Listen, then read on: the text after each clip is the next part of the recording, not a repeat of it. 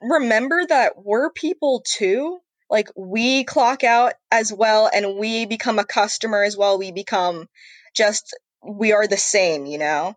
I just don't understand, if you're a parent, how can you speak to, this is a minimum wage job and most of us are students and children. Like, how can you speak to someone else's child like that?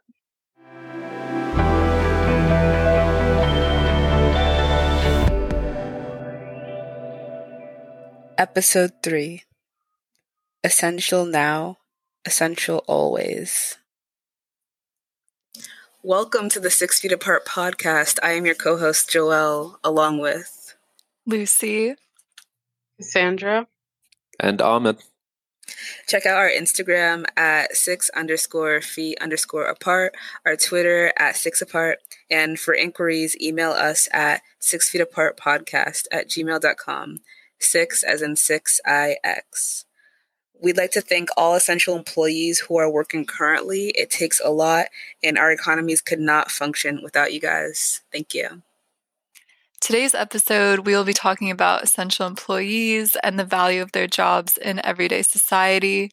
Something we really want to focus on is a discussion about what makes people essential and how they've been adjusting to working during COVID-19. So we will be delving into kind of a comparison of health workers and service workers and how their experiences are different, but also the same during this pandemic. Absolutely. And I personally want to challenge the stigma against jobs that aren't deemed respectable or of great value, because in reality, the economy only works if there is diversity. Not everyone can be a doctor. Not everyone can be an engineer. Not everybody can be a pharmacist. And we absolutely need people in service jobs and manual labor, education, food delivery to keep the world moving. So I just want to start off with what really started this stigma. And a really important factor is something I got from one of my interviewees. Her name is Christina Taylor. She's worked at a service job, working in fast food, and this is what she had to say. It depends on the field in which you're working in, but you will always find people who are just looking for someone to take out their bad day on, even in a pandemic. The prompt I used for her is, are all essential employees viewed equally? No. I feel the stigma of customer service really came to be because, again, a lot of people do, based on how their day went, take it out on people who they don't deem as very essential in our society. And that unknowingly reinforces the stigma by reaffirming to a person that wants to get a customer service job that nobody should work in customer service because of the customers. So this is a really important cycle that I guess we need to break after COVID, especially during this discussion about how people are being treated and how before and after COVID-19, a lot has changed with people's stability. I feel like growing up, all you hear from your parents is don't work in McDonald's. Like, whatever you do, just don't end up working at McDonald's or a fast food restaurant. But I feel like right now, we kind of have realized that people who work in that industry are the backbone of our economy. Like, maybe you don't want your daughter to grow up and be a fast food worker, but where would you be right now without the people who are delivering food, making food? Like, some people are able to stay inside, and that's great for them. But everyone who's staying inside is heavily relying on people who supply these essential services. I also asked how people who work in customer service or service-based jobs, how their pay was affected, and did their pay reflect their essentialness? So I asked Christina first if her pay increased. In the beginning, initially, no, but then they gave us compensation for working later on that we were not aware we would receive that. So that was a nice thing.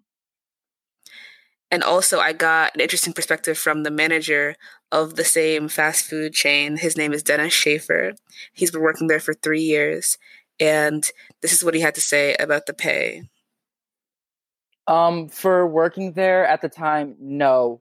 But sometime around end of May, they came around and gave us an appreciation pay, which was just a just how many hours we worked between when COVID had really started to impact us and to about May 24th. And they just gave us that pay of like $4 per every hour a couple dollars for every hour that we worked there from that time period. Basically, when everybody was coming back to work, because they did have a 1-month period where they had to let 2/3 of their staff go because of COVID-19. And when they were able to like rehire people, they started implementing wait, Lucy, what did you call it? Hazard pay? Yes, the hazard pay. They started implementing that. And for this particular fast food chain in New York, the minimum wage is $13.75, and they had a hazard pay of about $4 an hour since the start of COVID, but it only lasted a month. And this is really contrasted with people who are filing for unemployment because they can't find jobs. Right. So in the US right now, unemployment benefits have been increased by $600 a week. I believe it started back in March and it's supposed to end on July 31st, which is great. And this has like allowed the US to avoid going into a deeper recession than we already are in. According to an article by The Economist, in April, household incomes in America were 12% above their level a year earlier, even as joblessness reached its highest level since the Depression. And the poverty rate has actually fallen since the start of the year, which I think is crazy to think about because right now, I think many people would assume that we're in a much worse place with poverty and unemployment than we were when the year started. So even though lots of people are out of work right now because of these increased unemployment benefits, there's been less of a hit to the economy overall. But as Joelle was talking about with the hazard pay, we haven't really compensated the people who still are expected to work, or at least we haven't compensated them appropriately. So according to an Economic Policy Institute report, only 30% of workers who have had to work outside of their homes during this time have received some form of hazard pay. And those workers who are most concerned about increased risks to their health are not receiving proportional increases to their wages. So to quote the report, workers who report higher levels of concern of infecting themselves at work were no more likely to report increases in hourly wages since February compared to workers who report lower levels of concern. So I think it kind of begs the question, who are we trying to take care of in this economy? And if we're going to take care of people who have lost their jobs due to the pandemic, why are we not also taking care of the people who are providing the most essential services at this time? I definitely agree with that. And even people who work in or are not getting unemployment and who do work have sort of a misconception about what they're worth. And I just want to pull some quotes from Twitter. And someone says, "I'm at Taco Bell getting minimum wage. No way in hell unemployment should be more than us. Unemployment workers should get $500 every 2 weeks." And then someone replied to that saying, please stop blaming unemployment for people getting $600 a week, because that is their actual calculated livable value of minimum wage. Start blaming your companies for not paying you a decent wage. I don't blame people for taking advantage of the system that takes advantage of them. And then someone also says, why are people mad that those on unemployment are making more than if they'd actually be working? Don't you see how bad minimum wage is, even if the government, who withholds every last penny, thinks you deserve more? I think those last two comments are very true, because like it's not the people who are on unemployment, it's not necessarily their fault, because in the beginning of COVID, like when companies were like, oh, if you feel unsafe, just go home for a couple weeks. And then that couple weeks turned into, actually, we don't need you guys anymore. So like a lot of people were let off because of COVID and their concerns. So again, I think it's that like the system already wasn't taking care of their employees, and now like they're not giving unemployment out of the goodness of their hearts. Like they're doing it because if not, they're going to get a lot of backlash, and they might be forced to close down and all of this. I think it's because like again, it's the livable amount, and people need to live regardless if they're working or not. But at the same time, people who are still working should see the same amount of, or if not more, like compensation for that work. Yeah, I definitely agree. And speaking of that, there was a slight gap where people weren't sure when they'd be going back to work. I have a quote from Christina. In the first month of it, my boss temporarily laid off like 2/3 of the staff and kept like 1/3 of it to keep running the store. So when he said temporarily, he didn't say temporarily laid off. He was just like, you're taking a leave of absence. So I assumed like I was out of a job. So I started applying to other jobs, and then he asked me to come back after I had applied for unemployment. He asked me to come back. And so it was kind of a choice to stay, but then also if I had not come back, I would not have a job. She wasn't sure if she had a job there. But at the same time, when they were calling people back, there were college students who were coming home because their universities were closed. And then many people who were working their regular jobs pre-COVID were let go because of COVID and had to find jobs. So there was a lot of competition between high schoolers and college students and young adults, and that really impacted their mental health. I also asked both Christina and Dennis about how their employer addressed the mental health of employees other than financial support. So were they being more liberal with schedules? Were they more understanding? And for the most part, yes. And this is a quote from Dennis. They understood the impact it was having because, like we said, it's like it's a new disease. Like we don't know exactly what's going on with it. So we were learning as we were going and adapting as we were going to deal with like different like mental health aspects. There are some issues I had with it because mental health really wasn't addressed as heavily as it could have been. But like it was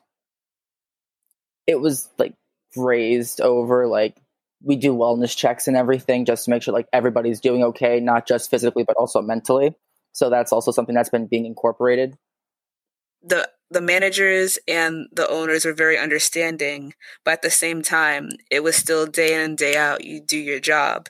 And Christina had something to say about this as well. So from a schedule standpoint, things have pretty much been kind of the same because he had more staff at this point, and then he went through a hiring period to hire even more people, and people need jobs during the pandemic, so we did hire a lot more people. So from scheduling, it's mostly been up to them, and a mental health perspective, kind of still up to them for the schedules. I don't really, if it's in our hands as much, unless we really go and try and take off more. Mm-hmm. But that's something you have the option to do, right? Without like worrying about if your job will still be there.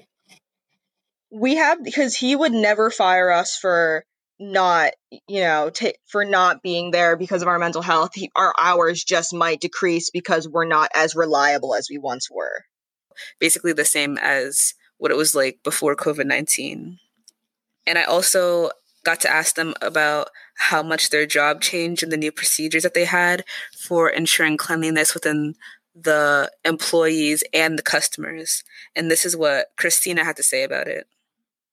It changed kind of from we had to be, like, we were clean before, but like we had to step up our game. And so we obviously we all wear masks. Like we even wear masks when we're out in lobby and of the store and everything like that. We always have them on unless we're eating and we eat in like the crew room and stuff like that. We also sanitize the bathrooms every 30 minutes as well as lobby, because now we can have people dining inside currently. And we do a hand wash every 30 minutes as well, and change our gloves, because we all of our staff wears gloves, not just the people in the kitchen now. Everybody wears gloves, and you can't be taking the money or like giving out the food without gloves on now. And then we do temperature checks every time people clock in. So that's what we've been doing. Temperature checks for the Yeah, for employees? like the staff. Like every before anybody can clock in for their shift, they have to do a temperature check. Mhm. So you don't have to get tested for COVID-19. No, we don't have to get tested. I have been tested personally, but we are not required to.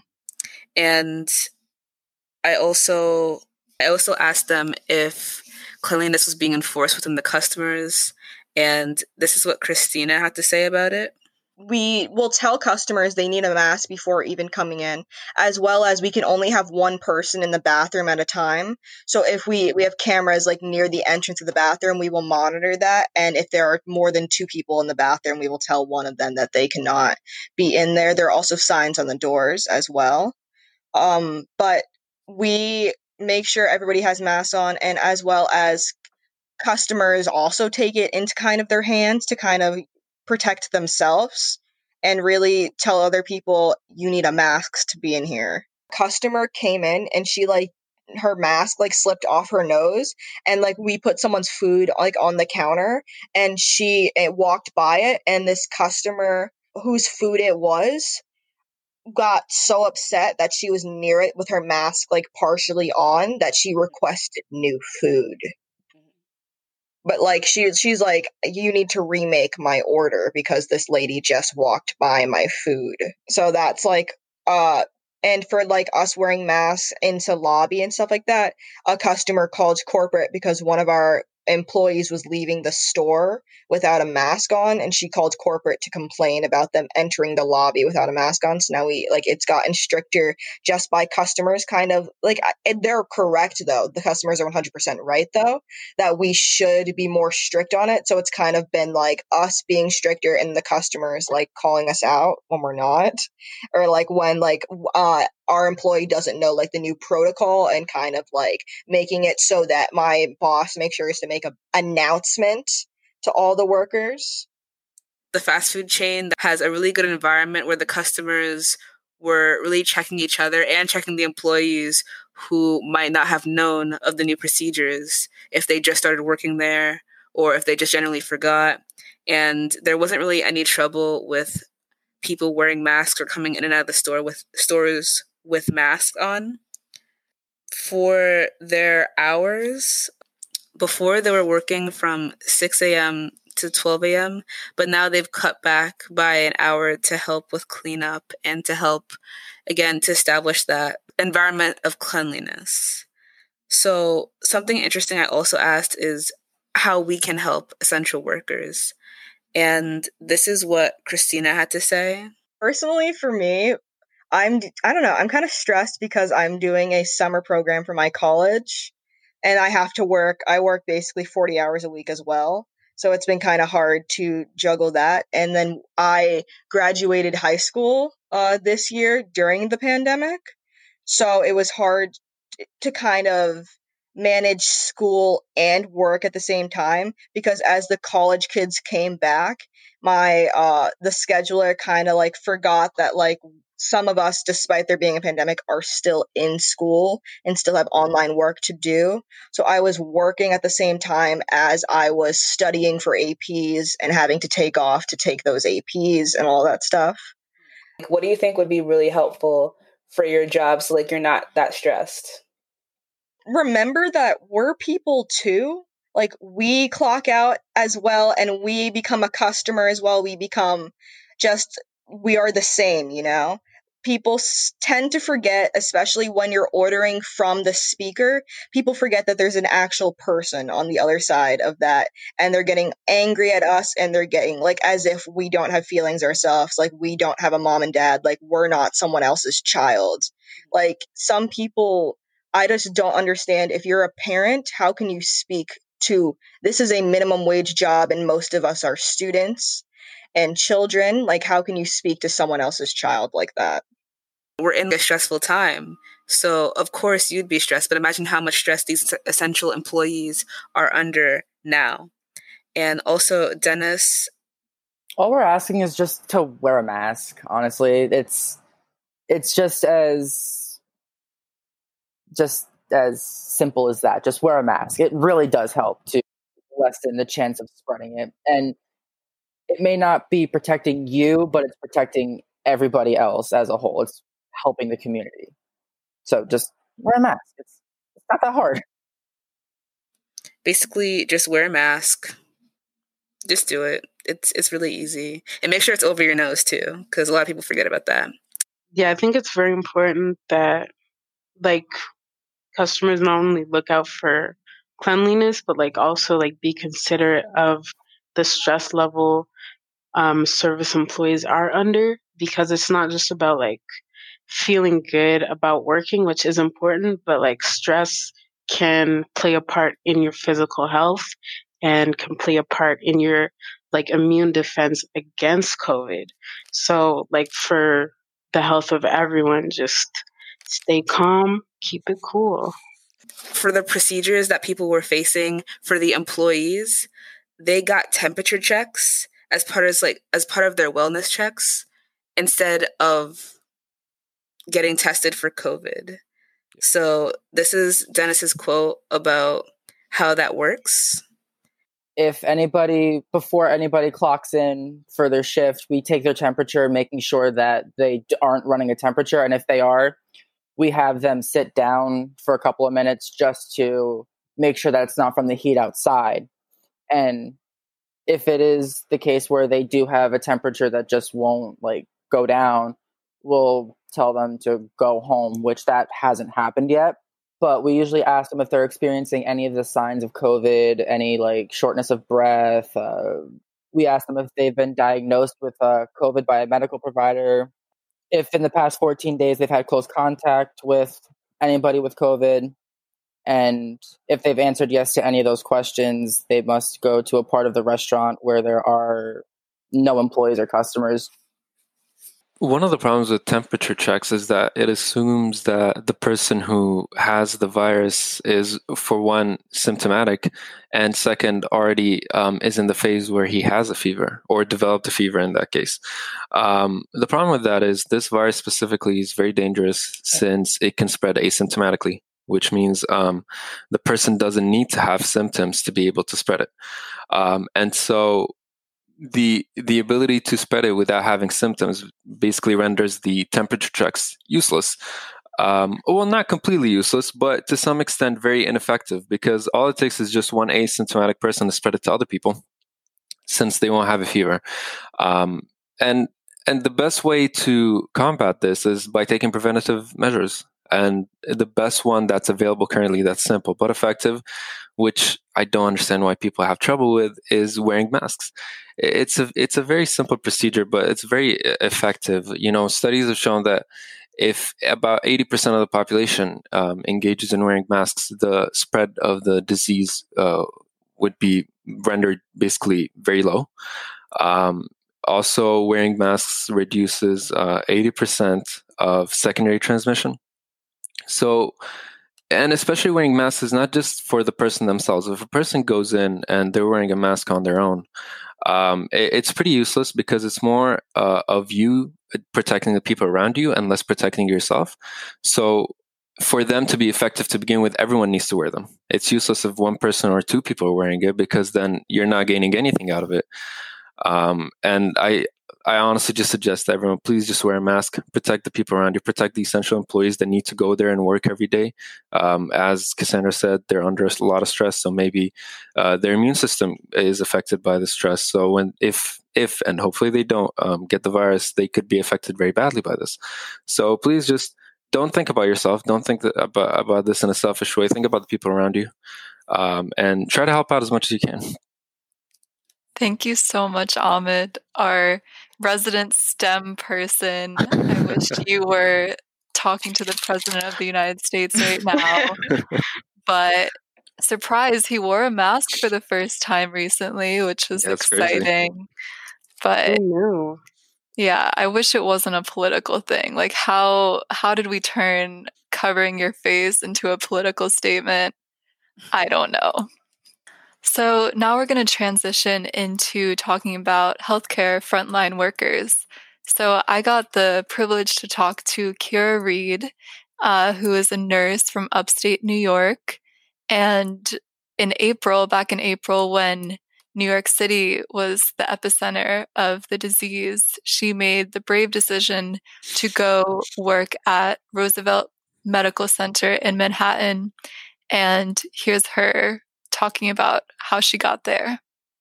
So I work at a hospital in my hometown on a medical surgical floor, and me, along with everyone else, kept watching the news. And living in New York State, I saw that our governor was kept begging and pleading for nurses to come down to New York City and help day after day after day, and it really bothered me. And each night I would go home and almost feel guilty that I was not having a lot of work in my hometown hospital while, the nurses down in the city were struggling. And it's only about 3.5 hours from my hometown. So, and given that I live in New York and the need was in New York, the New York State license for nursing was perfect. I didn't have to worry about my license not being good. So I asked my hospital if I could go down to New York and volunteer my time, not volunteer, I mean, as a paid position, of course, but take time away from my job and go down to New York to help out. And they told me that I could not because they anticipated a surge of sick people coming to our hospital. That continued to not happen. Mm-hmm. And our census, along with hospitals all over the country, went lower and lower. They closed our operating room for any elective surgeries. So those nurses came downstairs to help. And I decided that I was going to go anyways, and they told me that I had to resign. So I resigned. I submitted a letter of resignation and took a position with a travel nursing company where I had no idea what I was walking into, where I was going, what type of patients I was going to see. I just was told it was a COVID unit, medical COVID unit.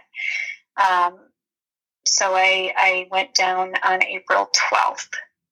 Okay. And checked in and started the next day. I started work. There were 0 patients on Monday. There were 9 patients on Tuesday and 25 patients on Wednesday, just on my floor. That's crazy. So it very rapidly increased in volume with COVID patients that came from a critical care facility. And so I also asked her about her experiences as a nurse before and during COVID, and this is what she had to say. Before COVID, I would get up, go to work, and even potentially meet my family out for dinner right from work in my scrubs. Mm-hmm. And once I got to New York, you put your scrubs on, you cover your hair, you put your face mask on, you walk to work, or walk and, take various modes of transportation to work. Wash your hands as soon as you get there, of course, to have your temperature taken. And once you get to work, you're putting a gown on, you're putting a respirator on, a face shield, and gloves and shoe covers. Mm-hmm. And then you don't go anywhere after work. I went straight back to my hotel. I dedicated an area in my hotel that was a dirty area that I took everything off, mm-hmm. And got right into the shower, and didn't touch anything until I was showered and my clothes went into a certain bag. My shoes stayed in a certain spot. And then I could have dinner and go about my life at 9:00 at night. But, I never had to do that before. Before I could wash my hands before I left the hospital and then go to a baseball game or go to a restaurant, or, that's not happening now. And I don't think it would matter wherever I would work right now. You would immediately go home and take your clothes off basically in the garage. You wouldn't want to track anything through your house. Right. So if I were home, that's what I would do. Fortunately, I wasn't around my family when I took this assignment. So for 6 weeks, I lived in a hotel. I have heard that certain nurses and providers live in a hotel, even in their hometown, because they work in the front lines in an ER, and they don't know what they're going to face, and they're not going to bring that home. And I thought that is something that we don't really think about. Like, these people are putting their lives on the lines, and then they don't get the comfort of going home to their families every night. So it must be a very draining existence for them. You don't really have that working customer service, even though you're in close proximity with customers every day. So I guess they believe that their new procedures and like their just overall faith is really high, because nobody who I interviewed or nobody who I even know who works in customer service would ever not go home. Right. Well, I think it's kind of like we are all living in a state of denial that the people that we interact with don't have the disease. But when you're a nurse who is working in a unit where you know the person has it, like that kind of adds so much pressure. And you're like, well, I'm very at risk for having it right now. So there's no way I'm going to go back to my kids and my husband and expose him and them to it. But with customer service, you kind of have a sense of faith that the people around you don't have the disease. So then I posed this question to her. Do you think it's more of a blessing or a curse to be deemed an essential worker at this time, and especially an essential healthcare worker? And this was her response.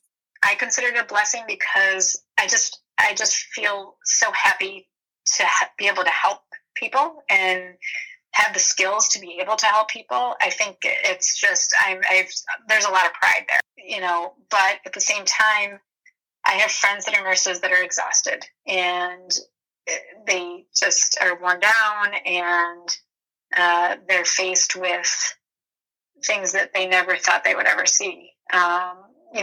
This is in different states or different facilities. Fortunately, I was in a pretty good place when I was in New York, but so I feel okay about it. I know that there are others that are so happy to be able to be working, but they're exhausted. Like I said, they're exhausted. And I mean, you could work every single day. I could get a job anywhere every single day fighting this right now. Specifically being in New York, it was pretty heartwarming.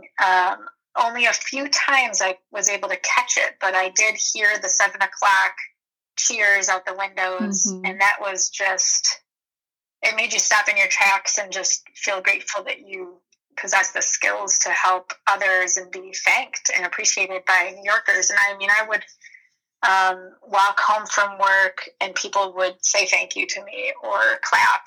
And very rarely did I get someone that, I think only one time I was kind of treated rudely, but really for the most part, people especially in New York, because they were hit so hard, so fast, that they were so grateful for any healthcare workers that came down to help their city. So we were treated very, very, very well. Contrasting that with working in a service job, there's so much competition and not enough room for people who are actually looking for jobs and who are good at their jobs.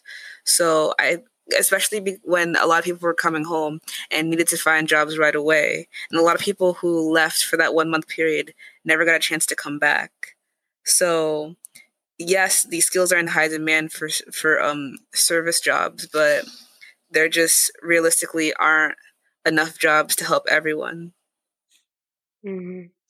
I think it's important to keep in mind, like, before and after, like how these jobs were looked at before COVID and how they're being appreciated now. Like, of course, nurses and doctors and people in the medical field are dealing with higher risks than anyone else and than ever before.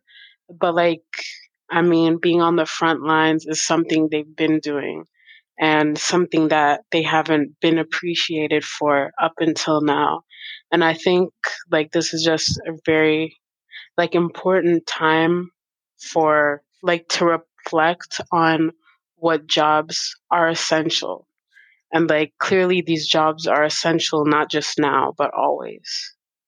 So then I talked to her about the mental health and physical health of frontline workers and how the experience was for her joining the front lines for her own personal sanity. And this is what she had to say. I met 14 nurses in New York that I'll remain friends with for the rest of my life. None of us ever knew each other before. We learned to work together. Within the first few days, we got to know each other very well, working together every day. And we were able to give and take skills from each other, that we each possessed, in different levels of specialties from all over. So it was really nice to help a coworker out that didn't know about this certain skill, and then they vice versa with me. Mm-hmm. But there are nurses and doctors that are in facilities that are still losing patients, and it's very depressing.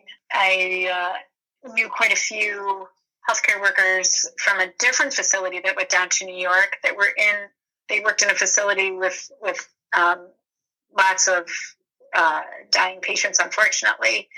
And it was tough. And I saw some of them just almost in tears, just worn emotionally, physically, mentally, just drained from day after day, helping to battle COVID with a 38-year-old or a 45-year-old.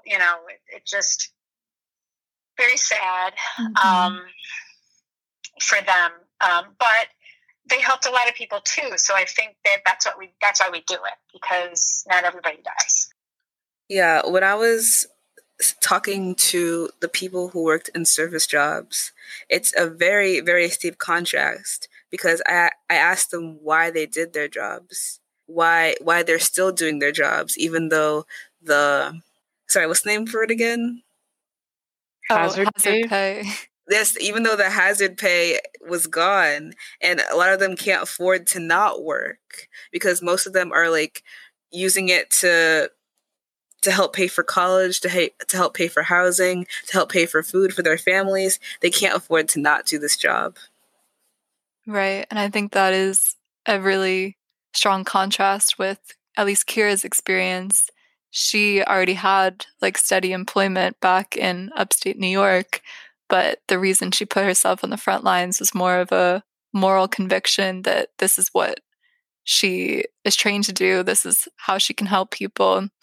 So I think it's really important to recognize like the privilege that some people have when it comes to having so many options for what to do in your field. Whereas a lot of people, especially people our age, we only have a few options, and you have to kind of take it, even if it's not like, oh, I want to do this because it's a righteous thing to do. So finally, I asked her about how it was to return back to her hometown and kind of come face to face with people who are living in denial that COVID-19 is actually a thing. And especially coming from her hometown, where there's only been 60 cases total of COVID. And right now, I think only 6 people have it, which is great. But she said it's definitely been a frustrating experience to see people who just don't even care and don't think it's a real thing. So this was her comment on that. Yeah. Mm-hmm. It's really frustrating as a let's just say a former frontline worker, because I live in a town that has at this very moment 6 cases. Mm-hmm. They've only had 60, I believe, total, which is fantastic. Yeah. Good for us. I mean, either we did something right, or it's country enough that it just didn't pass it. We didn't pass it around. But people are so naive to the fact that this is real. It just fortunately has not hit us as hard as more condensed areas, that they don't think it's real. They think it's just, let's move on with our lives. It didn't, nobody's sick. Look at this, and it's unfortunate because then I have to point out that I came face to face, with very sick people. I watched people who couldn't breathe and had a fever of 104 degrees. And it's very frustrating for a frontliner to hear people think that it's not real or that it's not serious because they haven't seen it. I understand to a certain degree where they're coming from, but it's very frustrating. Yeah. I think I can definitely feel myself getting in a bubble sometimes where I just kind of forget a pandemic is going on, and it's like, oh, I'm just living my day-to-day life, not leaving my house, and it's just become normal. But then as soon as you turn on the news, your eyes open and you're like, yeah, there's a whole horrible disease going on. Yes. And, some people still don't believe that either because they haven't faced it. And it's unfortunately, then you hear about those cases in the news where you get a person who never believed it, didn't wear a mask, didn't do this, got sick, and heaven forbid, and then died, which is really a terrible thing to happen. It's how much is it going to take for how many people not believing in it and dying is it going to take for people to actually do what they're supposed to do? Yeah, a lot of people really don't take it seriously unless it happens to someone close to them. And especially when I was talking to Christina, she said one of her coworkers, a family member of her coworker, died of COVID-19. And that really just adds a shock value into, wow, it's really close to home. And there are still people who aren't taking it seriously. Yeah. I think that's something that that's a luxury that a lot of people can't afford, to wait for people to care because it's hitting home now. I think it's something that it's not going to hurt you to put on a mask. It's not going to hurt you to social distance a little bit more. So I think just think about what's at stake here, because what you're doing to prevent it, it's not that much greater than what you're losing. So yeah, and I mean, if anyone runs into a person, and I feel like this is one of the more important parts, is to educate people who are maybe ignorant on this matter. So I see a lot of people online when they run into people that, for example, don't social distance as much or wear masks, they instead choose to bash them. I can understand some people's frustrations, but bashing people ends up just backfiring and making people even continue to do what they do more.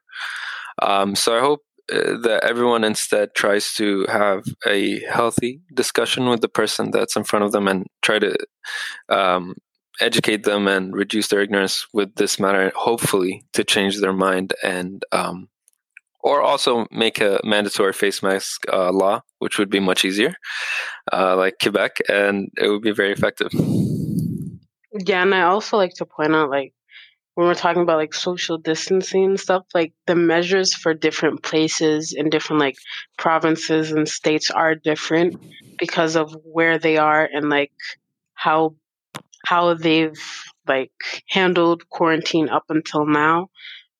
Even in Ottawa, a lot of places are open and there haven't been as many cases. So depending on where you are, I think it's important to stay vigilant and aware, because for different places, it is a bit more lenient. So moving on, I'm glad we're able to have these conversations, because it's important we point out not all frontline workers are equal, even though they are facing an equal risk. It's great that we had an opportunity to talk about different sectors and what they're going through. But this does go back to who on the front line, not just where on the front line workers are essential.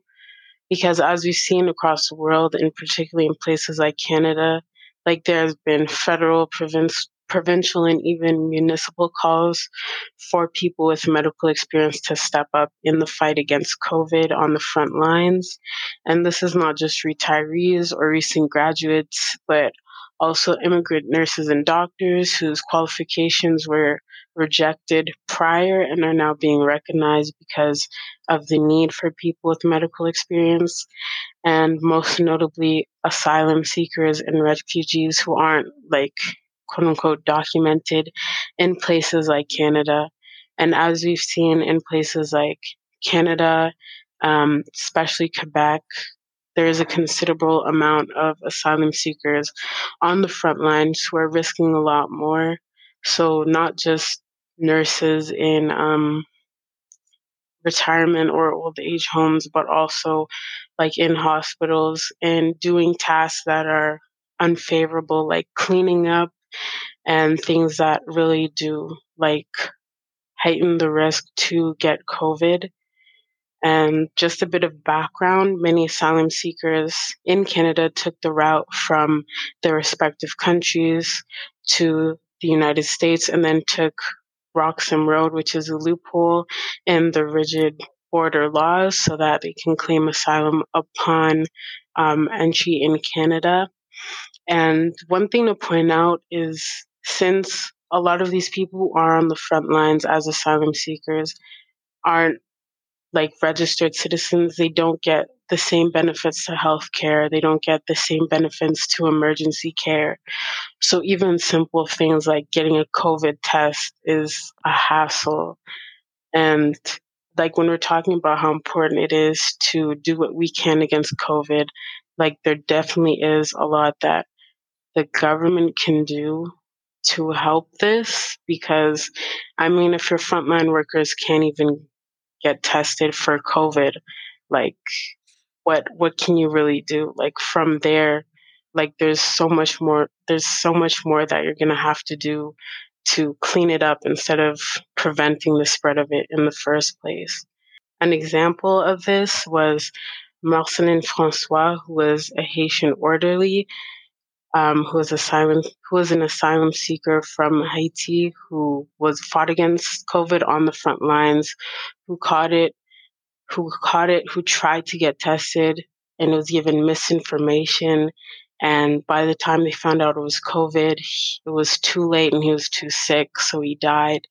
And this has been a point of rallying, not just for like immigrant and refugee and asylum seeker rights groups, but also a rallying cry for movements like Black Lives Matter, because race does play a factor into this. A lot of like asylum seekers and refugees on the front lines are Black or not white, so that already plays a factor in the way they're treated by their employers and also the people who they are providing care for. And like this issue has been for the most part brushed off by like government figures, but like citizenship has been proposed as a way to kind of alleviate the stress and the risk that these people are putting forth. And I know I was talking for a lot, but just, yeah, what do you guys think about this? I think it's a really important thing to highlight because, like, I'm going to draw a historical comparison right now, but basically, like, this whole question of citizenship has, like, played out back when it was World War II, and, like, Black soldiers went to fight on behalf of the US in World War II, and then when they returned from World War II, they expected their rights to be expanded as citizens because they put themselves in harm's way to fight for their nation. And I feel like, in a way, you can compare that to this situation because although it's not a war, this is a war against a disease. And by inviting or really calling on immigrants and asylum seekers to step up and help Canada fight against COVID-19, it does make sense that there should be a greater acceptance in terms of citizenship for these refugees and immigrants who are working on the front lines, because if you're going to ask them to fight your own illness, why are you not going to give back to them and give them equal citizenship? But I do recognize that it is a very complicated process to get citizenship. But I think right now it is very important for the Canadian government and all governments to consider how they can give back to the people who have given them so much. I definitely agree with that, especially when you're fighting an international pandemic. You can't neglect the people who are in your country, whether they're citizens or not. Everybody needs to be treated equally. And I believe once we do that, we have a chance of eradicating this. Yeah, and I think it's also important to point out, because I feel like there is a misconception towards this. Like, most people who are asylum seekers or refugees or immigrants, it's not that they don't apply for citizenship. It's that, like, upon their requests and request after request, they get denied because the immigration system is so rigid and difficult to access. Someone's calling. Yeah. Maybe it's Justin Trudeau. Oh no. Maybe he wants to be on the podcast. I would cry. I'd be so excited. You should email him. I think we could try. It's not like I'd he's ask gonna him. reply, I'll ask him why he decided to grow a beard. but I think it's nicer with a beard. All right, so we've seen what it's like to be an essential employee before and during COVID-19, but we'll really remember what this taught us. And I feel as though we need to remember to respect everybody who has to work now and who is in a service job, because it is stressful to cater to the needs of your employers, the needs of your customers, and to your personal well-being. And we also need to ask, how can we help our essential employees? And we did just that. We asked the people we were able to interview for this episode.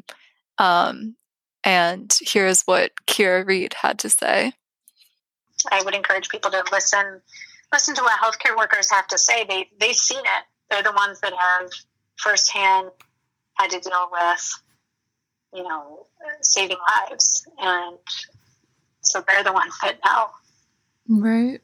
Yeah, if you're going to listen to anyone, listen to the people who were there. Yeah. This is what Dennis Schaefer had to say. Wear a mask, do your part, and just stop the spread. Wash your hands, don't touch your face. We're all learning during this experience, and it's better to learn together than just to go against each other. Like, we're all humans, we all make mistakes, we all learn from mistakes. Like, it's a new experience for all of us. And I also talked to Christina Taylor. I would just want to say that despite it's like people are easing up and everything like that and starting to not care about protocol as much, but there is still an epidemic out there and people are just starting to ease up on the protocols and coming in and like trying not to wear a mask or like hanging out with their friends more so. They need to think about, their grandparents, even their parents, just older people, children, like babies, like how this could affect them and like the people they have at home. I think like what you guys have said, it's important to not just reflect now, but like take this moment in history because it really is, and like move forward. Because once this is all said and done, like we're not going to do ourselves any service by like going and turning back to how we used to treat frontline workers or service workers. Really need to like change the way we treat essential employees now and go forward with that. It's time to get rid of all those Karens yelling at the managers, because do it yourself, Karen. But also my grandmother's name is Karen, so it's not an attack at you, Grandma. It is to the stereotype. Please wear masks, everyone, as well. Yes, please wear masks. And if you can, stay home. There's Uber Eats, there's Grubhub, There, Thanks to those delivery people. Make sure to tip them well. Definitely. And make sure if you have people in your life who are essential employees, check up on them and like ask them, oh, how are you? How can I help? Mm-hmm. And also, I have a list of places where you're able to donate to organizations that help essential workers. So for people who are immigrants or undocumented residents, there are organizations like Sanctuary DMV's GoFundMe, Immigrant Worker Safety Net Fund, and We Count Immigration Worker COVID-19 Fund. Also, for frontline workers, there are a whole host of organizations, including the National Domestic Workers Alliance, Coronavirus Care Fund. There is Above and Beyond Solidarity Fund, and there is an organization called Donate PPE. Yes, donate personal protective equipment to frontline workers. And for people who work in customer service jobs in restaurants or in fast food, there is One Fair Wage Emergency Fund. And there's also the Restaurant Workers Community Foundation. I'm getting all this information because I looked up where can we donate to essential employees. More specifically, I found this from Forbes' website, COVID-19 Giving Guide, How to Donate to Reach the Most Marginalized. It's always a good idea to give back to anyone who is supporting us and helping us through this really scary, hard time. Yes, and I'd also like to thank the people I interviewed. I interviewed Christina Taylor and Dennis Schaefer. Thank you. Yes, and a big thank you to Kira Reed. Thank you so much for telling us your story and just all the sacrifices you made. I'm really glad there are people like you and all people who are out on the front lines right now, whether that's in service work, healthcare work, construction. There's so many people who are doing really vital things for our economy and our society. So thank you so, so much. You got to prepare for this. This is my time to shine. Okay. And if you haven't checked out our previous episodes, please make sure you do. And we'll see you on our next episode from 6 Feet Apart. Woo! All right, let's stop this recording.